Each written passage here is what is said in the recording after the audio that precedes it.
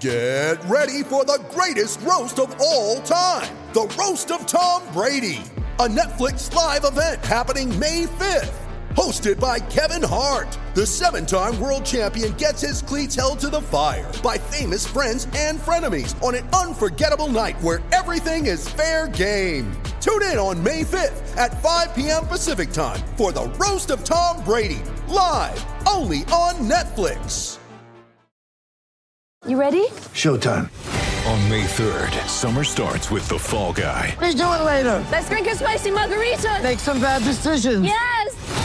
Audiences are falling in love with the most entertaining film of the year. Fall Guy. Fall Guy? Fall guy. That's what the poster said. See Ryan Gosling and Emily Blunt in the movie critics say exists to make you happy. Trying to make it out? Nope. Because I don't either. It's not what I'm into right now. What are you into? Talking. Yeah. The Fall Guy. Only in theaters May 3rd. Rated PG-13.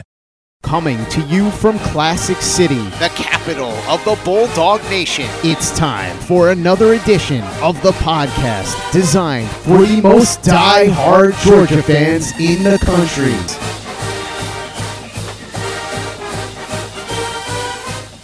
What's up, guys? Welcome back to another edition of the Glory UGA podcast.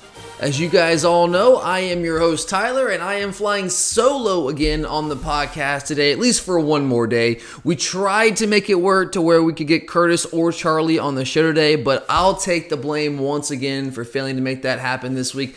I told you guys on Tuesday's episode, my schedule, especially with my day job, is kind of all over the place this week, so we just couldn't quite get things aligned. I have some work things going on during our normal recording times this week, and that really just kind of threw everything off. I'm actually recording this episode during my lunch break Thursday afternoon because that's the only time that I'm going to have until late tonight to record anything. And of course, we want to make sure we get this content out to you guys to give you your Georgia football fix. So things should be back to normal next week, and I really appreciate you guys understanding that life just happens sometimes, but it's all good. I'm here, and I've got a good show for you guys today, recapping Week 2 of Georgia's 2021 football spring practice, and honestly, it was a terrible week because the big news of Week 2 was injuries, particularly injuries at one position, and that, of course, is the wide receiver position. I did record an emergency George Pickens injury podcast last week, so I know a lot of you have already listened to that, and I touched on my initial thoughts on that injury then on that episode, but as you can imagine, with an injury of that magnitude, the mailbag questions on the topic have continued to pour in, so that kind of inspired me to actually go back and do the research to bring you guys the hard numbers to back up my thoughts, because really, in reality, on that initial George Pickens emergency podcast, I was just trying to get that episode out to you guys as quickly as I could. So let's start there with more of a deep dive into the George Pickens ACL tear.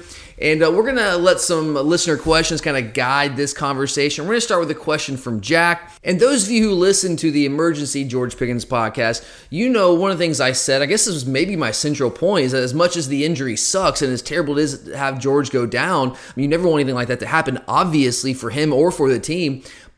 And while it's a blow, I don't necessarily think it's a death blow to this team. That was kind of, I guess, my central point, at least in that emergency podcast. And it seems like Jack's question is a response to my initial thoughts on that emergency podcast. And I really appreciate the feedback, Jack. And what he says is, I appreciate you trying to put a positive spin on the Pickens injury, but I'm not sure how this doesn't dramatically alter Georgia's chances for a national title or even an SEC title this season.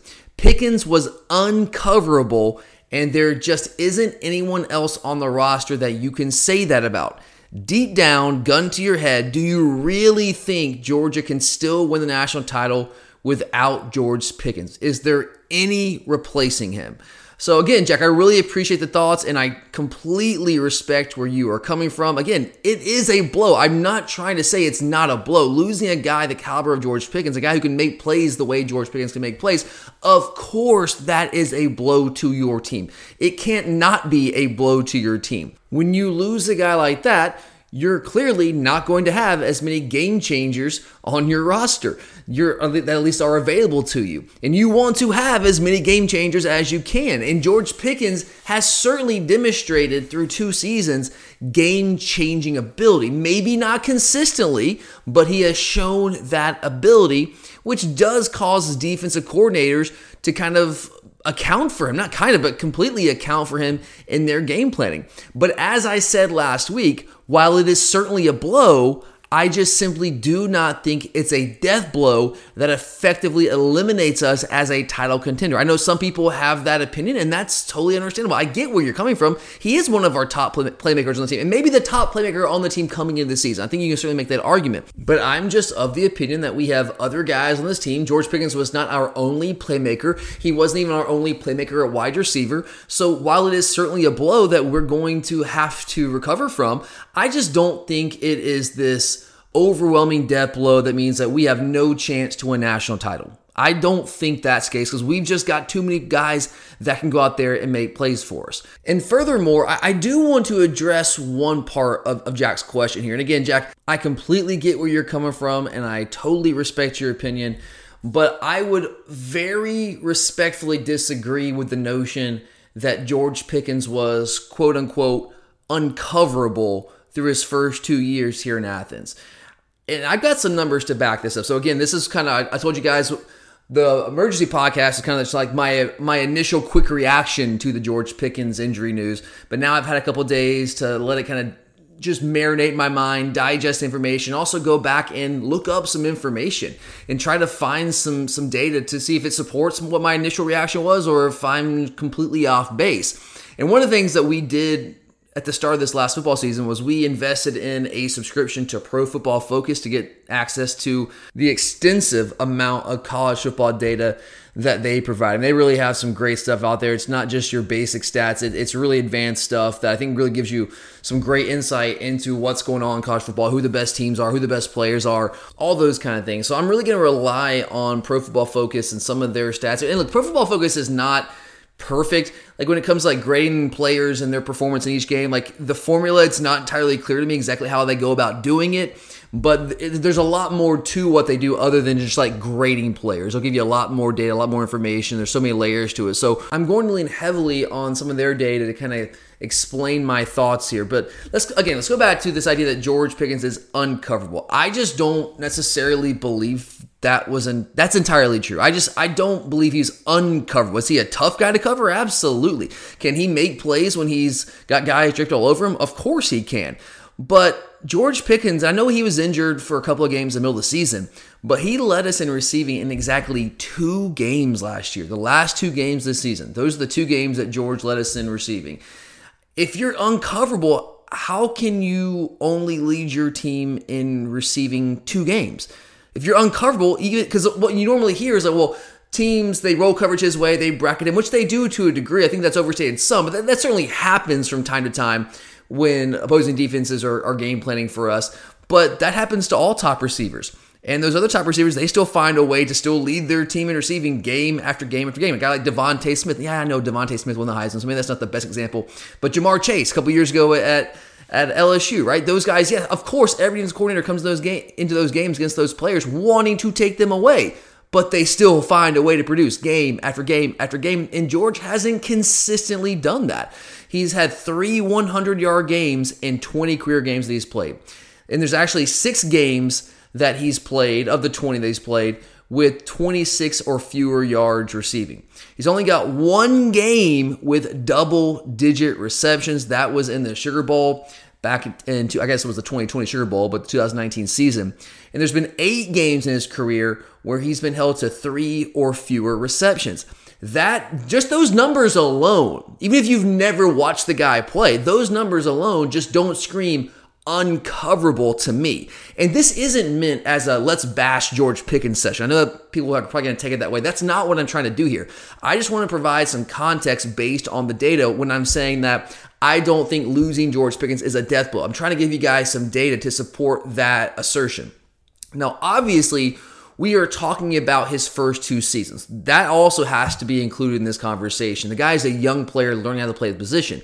I mean, he never went through a spring practice before this year. I mean, the first spring practice this spring was his first spring practice ever as a Georgia Bulldog. And there were clearly offensive limitations in his first season, and even most of his second season with a guy like Stetson Bennett as a primary quarterback while he was playing most of the season. I know JT came in, and of course when JT comes in late in the season, then you see Pickens' numbers go up. So you've got to throw that in the conversation as well. I'm not going to completely deny that those things have to be included in this. And perhaps those factors make what he's been able to do, the production he's had in his first 2 years, even more impressive. And he largely has been a very productive wide receiver for us, especially as a young guy through his first 2 years here in Athens. And we've also, I think we've seen enough to suggest that there was a really good chance that he could take his game to the next level and maybe become that uncoverable guy this season. But I just don't think he was uncoverable. And maybe this is semantics, but that word kind of just jumped out to me in this question. The idea that he's uncoverable. And that's also because I've heard this from other people. It's not just Jack. I don't want you to think I'm picking on you, man, at all. I've just heard this from a lot of different people and seen this in different places, that he's uncoverable and that you can't replace a guy like him. And I just don't think the facts and the numbers bear that out. He's been really, really, really good. I just don't think he's been consistently elite or uncoverable. But he has been good. And let me give you some numbers to explain why he's been really good. So this is from Pro Football Focus. His career receiving grade at this point is 84.6. He's caught 92.5% of his catchable targets. That's a huge number. So only had 3 drops. This guy has fantastic hands.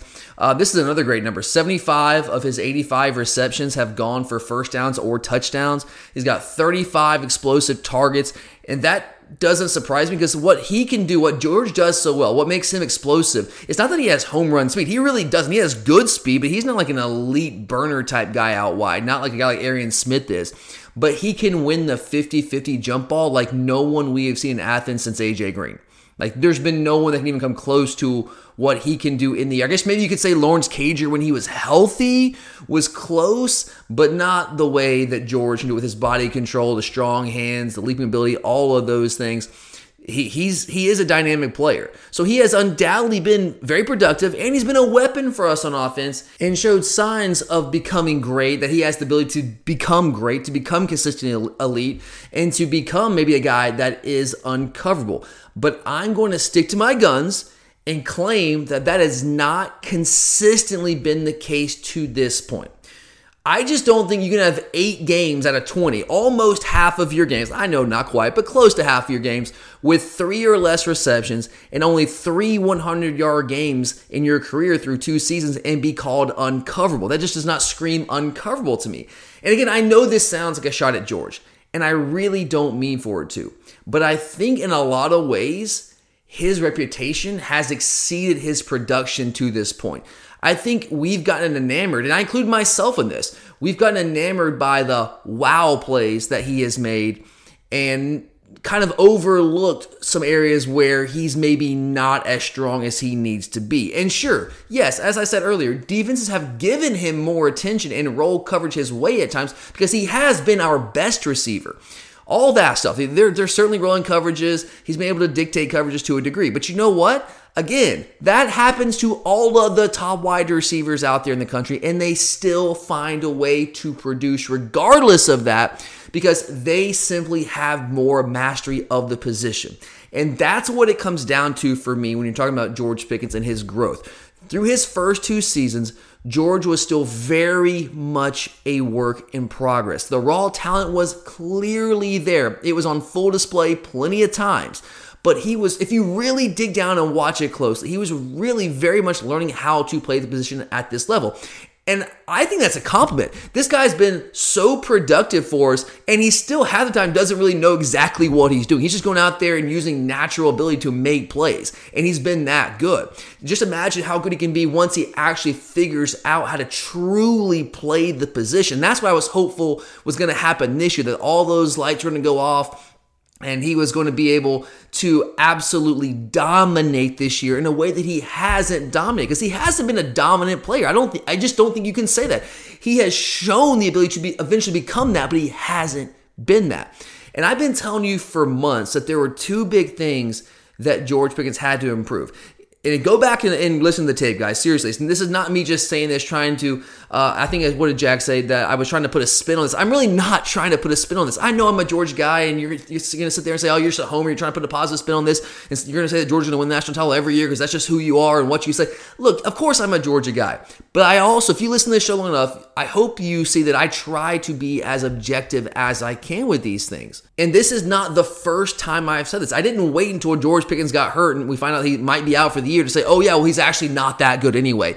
That's not, first off, I'm not saying that he's not good. He's very, very good. I just don't know if he's as good as some people have built him up to be in their minds.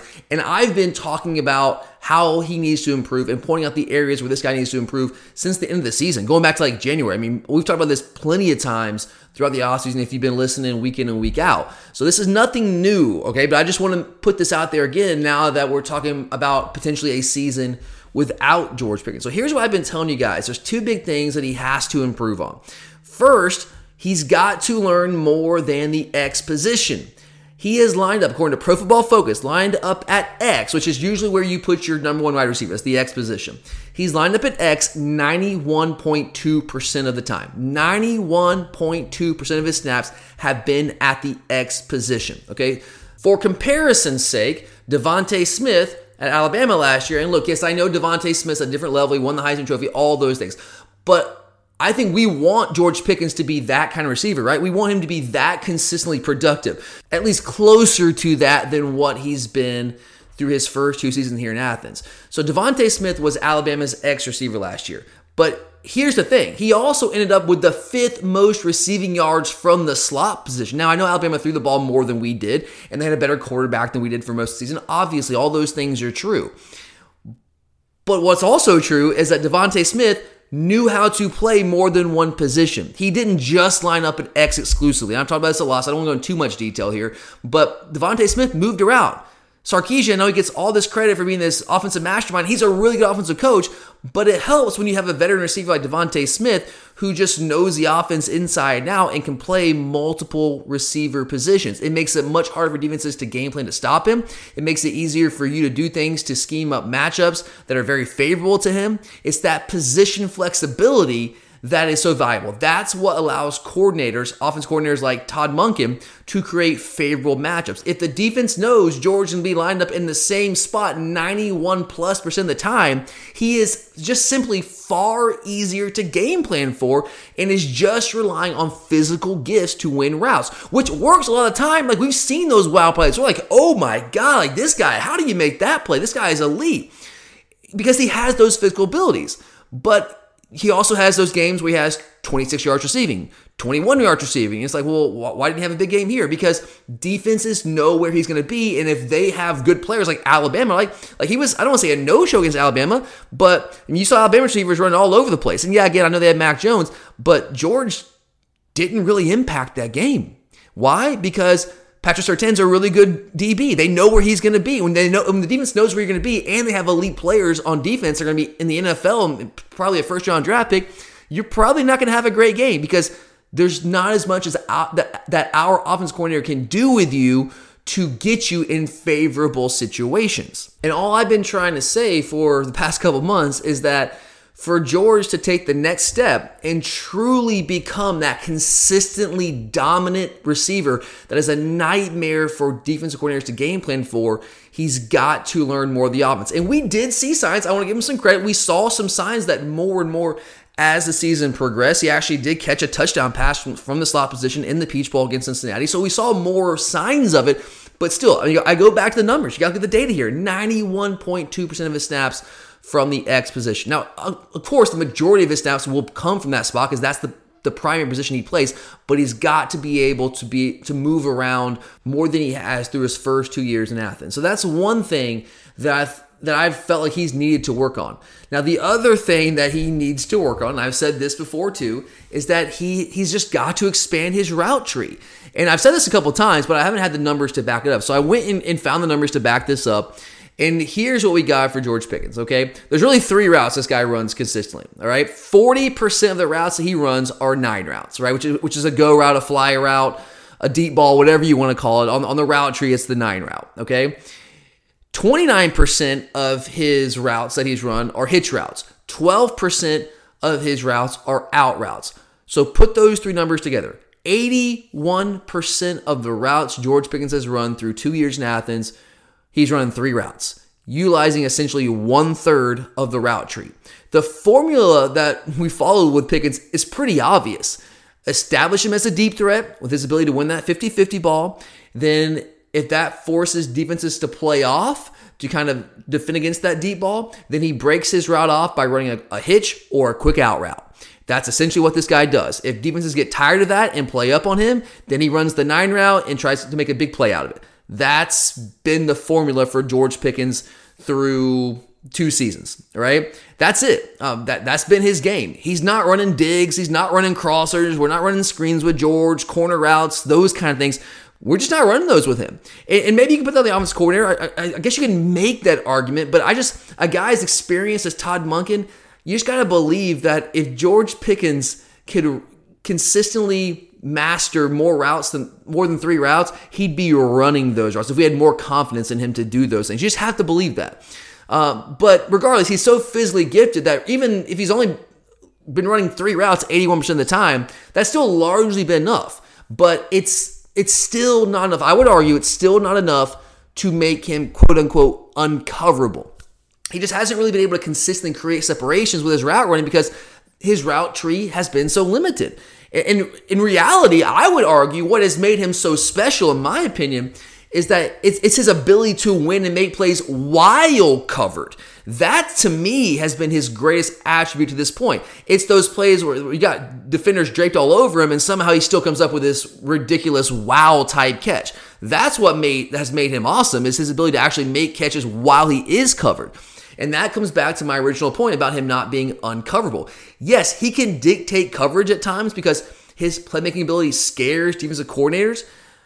And this is not about his physical ability. He's got that. I'm not arguing against that. Like, this guy's got plenty of athleticism. He's got all that in spades.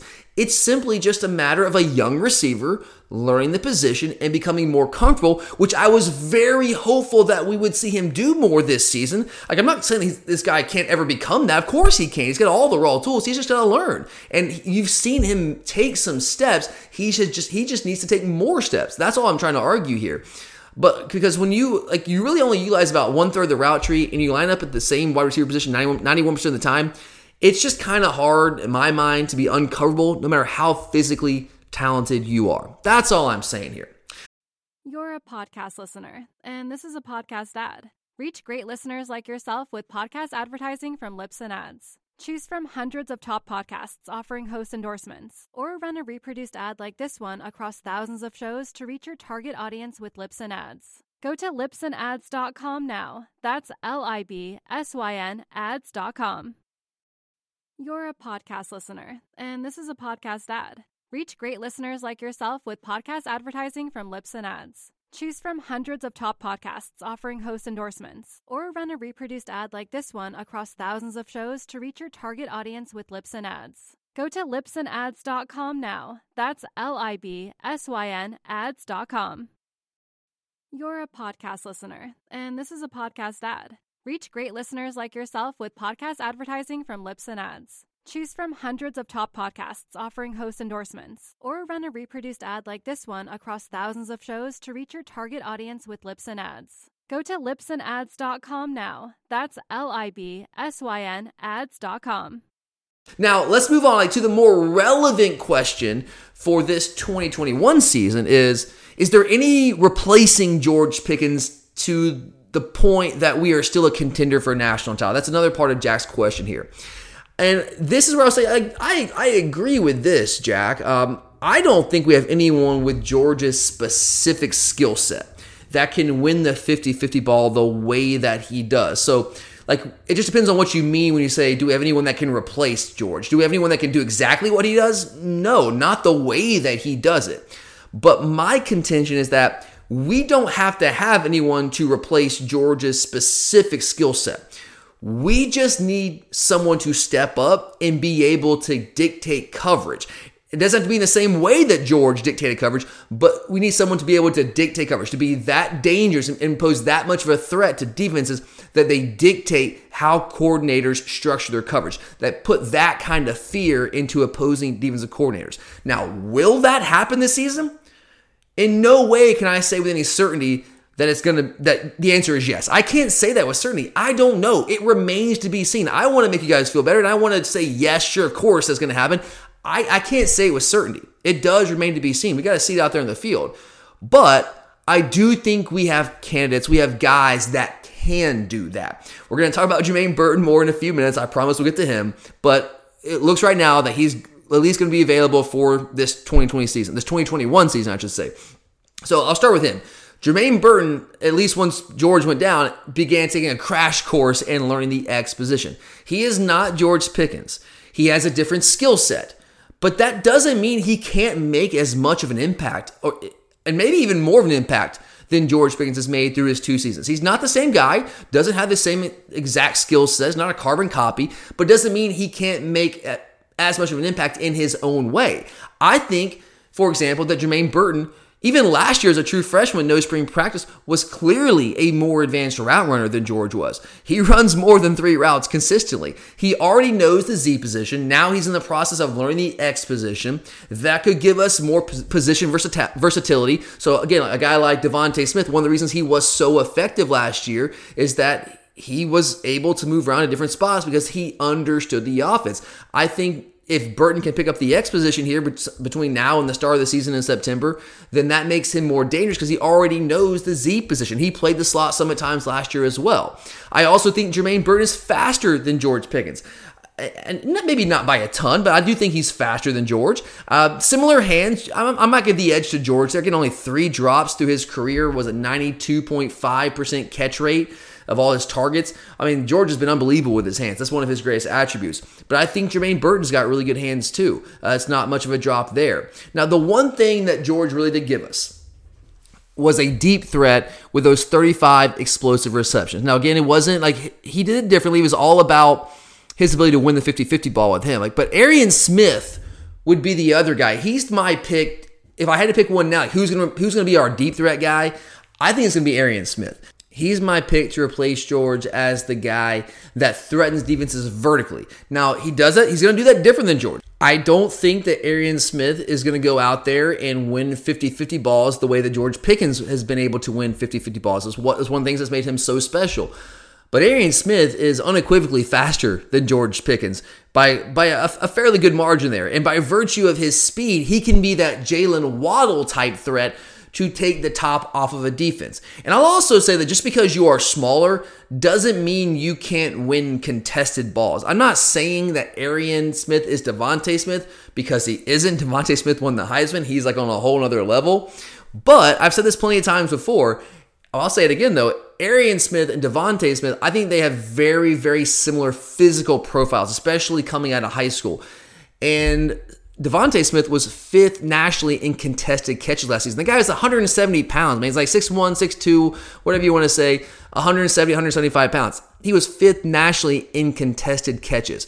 And yes, again, I know he was the Heisman Trophy winner, but I'm just using him as an example because Arian Smith is similar to Devontae Smith in a lot of ways in terms of their physical profile.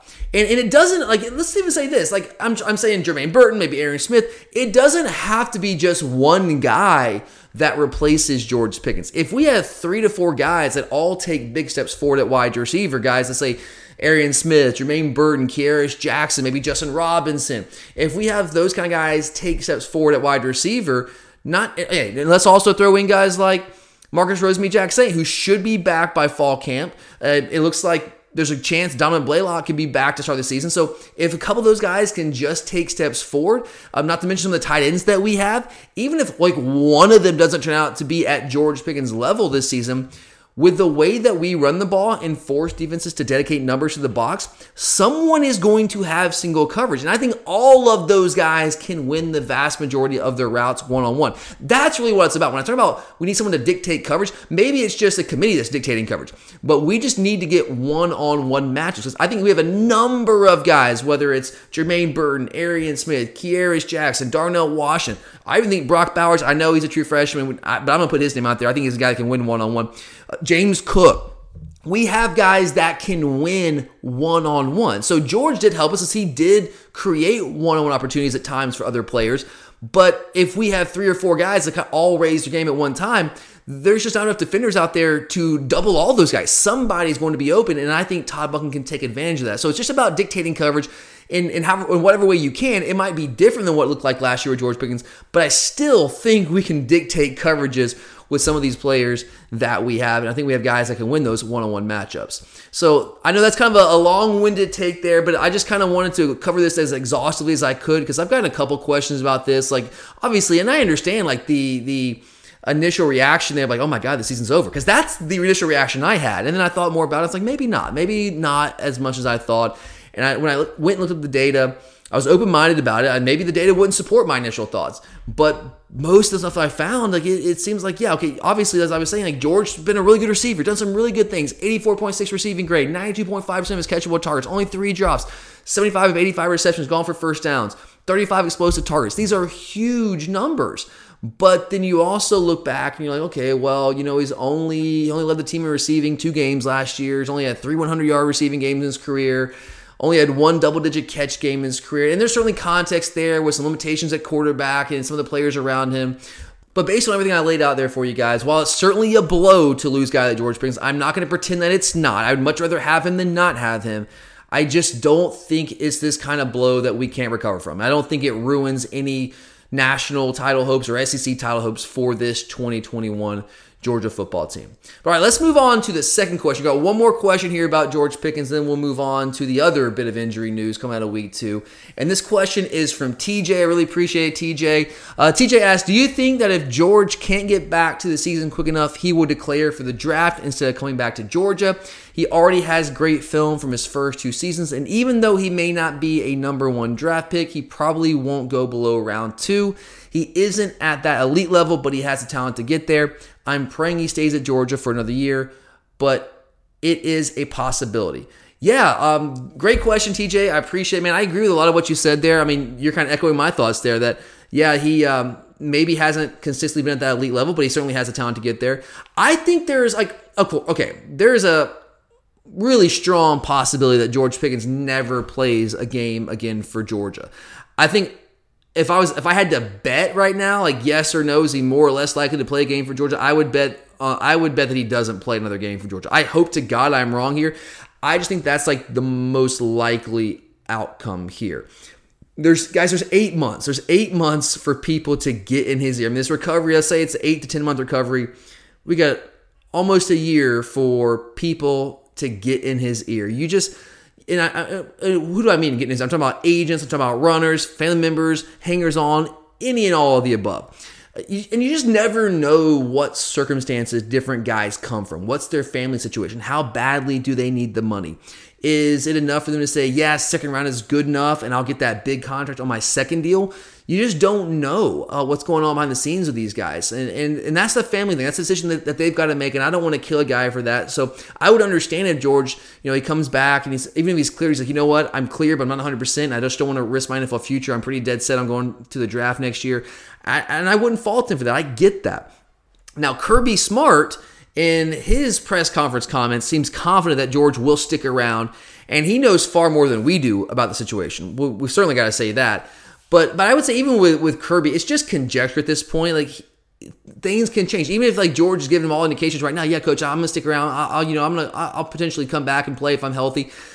Things can change. We just don't know. So I will say, going back to what I was saying earlier, while his film has a lot of the wow moments, and this is what you were alluding to, TJ, there's a lot of the wow moments that are tantalizing for you. You can clearly see his potential. There's also clearly a lot of room left for improvement on that tape. All it takes is one GM. Okay, all it takes is one GM, one coach. So you know what? I see it in this guy. Let's go. Let's trade up and let's draft him. Right? Let's give him that first round. Let's give him in the top part of the second round. But I do imagine there's going to be a lot of GMs that want to see more consistency from him. So I don't know. I have my doubts about him playing late in the season. I do think he can be healed and cleared by then. We've seen it in the past. Like I said on the emergency podcast, a guy like Amari Rodgers tore his ACL.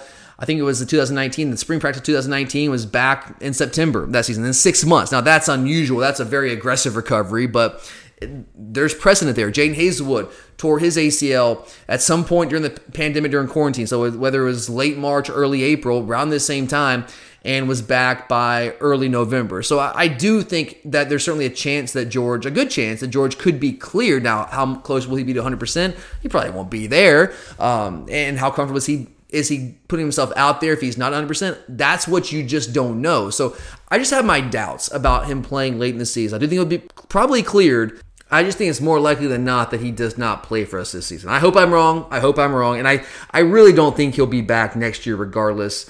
Again, I hope I'm wrong. That'd be amazing. But I don't know if I see it. I just don't know if I see it, man.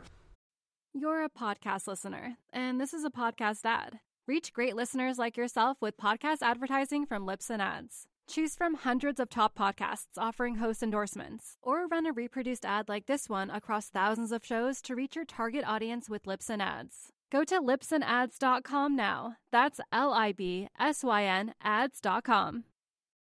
You're a podcast listener, and this is a podcast ad. Reach great listeners like yourself with podcast advertising from Libsyn Ads. Choose from hundreds of top podcasts offering host endorsements, or run a reproduced ad like this one across thousands of shows to reach your target audience with Libsyn Ads. Go to libsynads.com now. That's LIBSYN ads.com.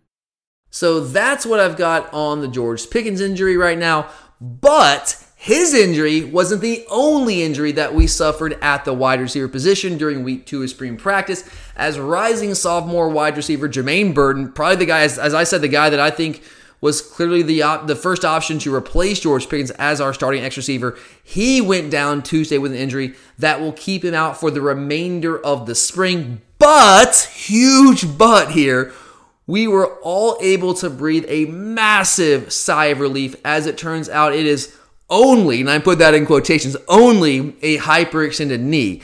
And based on what I have heard, it's not a hyperextension that's going to require surgery, which is fantastic news.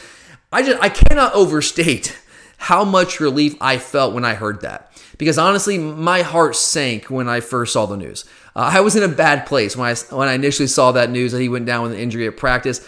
The way it went down for me is I had just gotten into my car after a tennis clinic Tuesday night. I picked up my phone, and I had a text from Courage just sitting there that very simply read, "Season's over." That's all it said, just leaving me hanging like that. That alone was enough to send me spiraling. Oh my God, what does this mean? Who got hurt now? So I'm firing text off to people.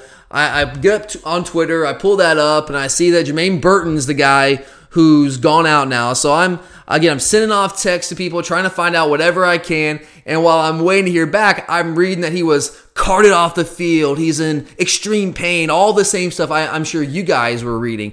But then I get word back that it's not as serious as it's being made out to be. So that eased my anxiety to a degree, but I still wasn't buying it fully until I got some more confirmation there.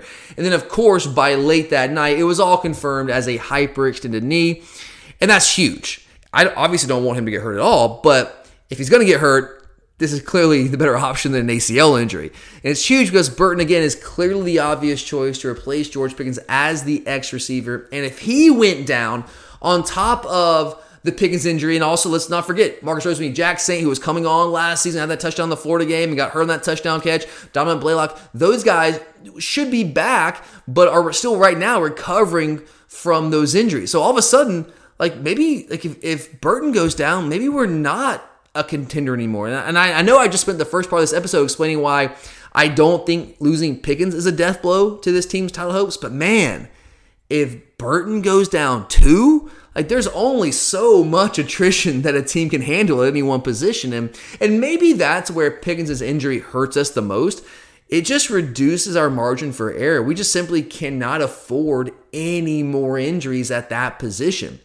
But still, fortunately, it's as good news as we could have hoped when he goes down with injury in practice like that. He should be back full speed in about a month or so, depending on the severity of the hyperextension. That's obviously better than our original fears, but it's still unfortunate. And it does still hurt us because Burton's trying to learn the X position so that he could step in for George, and this is going to set that development back. Of course, he'll still be in meetings and skull sessions and all that stuff. It's not like he's just disappearing from the face of the earth. but nothing replaces actual reps at practice. Still, though, it's better than the alternative. So let's just hope and pray that this is as far as injuries go for the remainder of the spring. I don't know if I can handle another text like that. I just don't know if my soul can handle it. I just don't know right now. And I gotta be honest, in the immediate aftermath of the Burton news, even once I got news like it was just hyperextension, I was like, let's just shut down spring practice. I think I even tweeted that out. Like, let's just shut it down. Like, is it even worth it right now? Like, do we really still need to be doing this? Obviously, that's not going to happen. But I still wouldn't hate it. Like, if they were like, you know what, we're going to shut down spring practice tomorrow. We're just going to have meetings. I'm like, okay. I mean, I'm kind of okay with that. But, I mean, I get it. We need to grow. We need to improve. So that's obviously not going to happen. We'll have G-Day, and I'll be out there. It'll be fun. But, man, like, now it's just I'm on this constant anxiety train through the rest of spring practice, just like checking the updates, talking to people like, oh my God, like, am I going to get one of these texts again? Hopefully the answer is no, but hey, you never know. So enough about injuries. There was one more bit of news coming out of spring drills this week that really caught my attention that I wanted to discuss on the show, and that was the news that rising sophomore defensive tackle Jalen Carter is getting a lot of work at the 5-tech defensive end position along with Trayvon Walker. I really like this move. I like this a lot because I've had questions going into spring practice. Like, okay, look, I know Trayvon Walker's our starter at the 5-tech at defensive end, but who's behind him? Like, I really trust Walker. I think he's going to have a huge year for us. I think he might break out this year, but who do we have behind him? I mean, like we've seen the injury problem already. Who's behind him? Like Tramel Walthour? Okay, I mean, solid, cool, awesome, but like, is he a dominant player? Is he a game changer? I don't know that he is. So I've been kind of concerned, like, who's that guy behind Trayvon Walker? And with guys like Jordan Davis, Devontae White, Julian Rochester, all three choosing to come back, all three of those guys playing on the interior of the defensive line, with them coming back, we have a lot of experienced bodies in there at the 0-tech, that nose guard spot, and the 3-tech defensive tackle spots. And I'm not even mentioning guys like, let's say, Nazir Stackhouse, Zion Lowe, Timon Mitchell. Plenty of depth there inside at the 0 and 3-tech spots. Where we don't have a ton of depth is defensive end, that 5-tech spot outside. We need depth at that position. And if any of the guys that play inside are also athletic enough to play outside the 5, it's Jalen Carter. I think that's pretty clear, right? I mean, he's the most athletic defensive tackle that we have by a pretty good margin in my estimation. Man, we have some good athletes there. I mean, Jordan Davis, for his size, is a great athlete. Devontae White's a good athlete. Stackhouse is a good athlete. I just don't think any of them are as good of an athlete as Jalen Carter is. I also think Carter's the best pass rusher we have from that position. But again, Walker's the starter there. Like, this is not saying that, oh my gosh, Jalen Carter, like, he's pushing Trayvon Walker. He's going to be the starter at the 5. Like, no, Walker's the starter there. But there are certain packages against heavy offensive personnel groupings where a guy like Carter would be a better fit. And what have I been talking about for the past month or so? It's all about defensive flexibility. If you really want to start trying to defend these modern offenses that use hybrid players and they're very flexible with their groupings, you've got to be able to match that defensively. And this is just another thing that could give us more flexibility on defense. And honestly, you just want to get your best players on the field as much as possible. And I think Jalen Carter is one of those guys. Now, I think Jalen Carter is still going to play the 3-tech. I think that'll still be his primary position. But I think it's really good news to see him also out there at the 5 because he gives us a little bit of a bigger body type, but also doesn't really lack. I mean, there's not much of a difference in athleticism between him and Trayvon Walker. I mean, I would give Walker the edge there.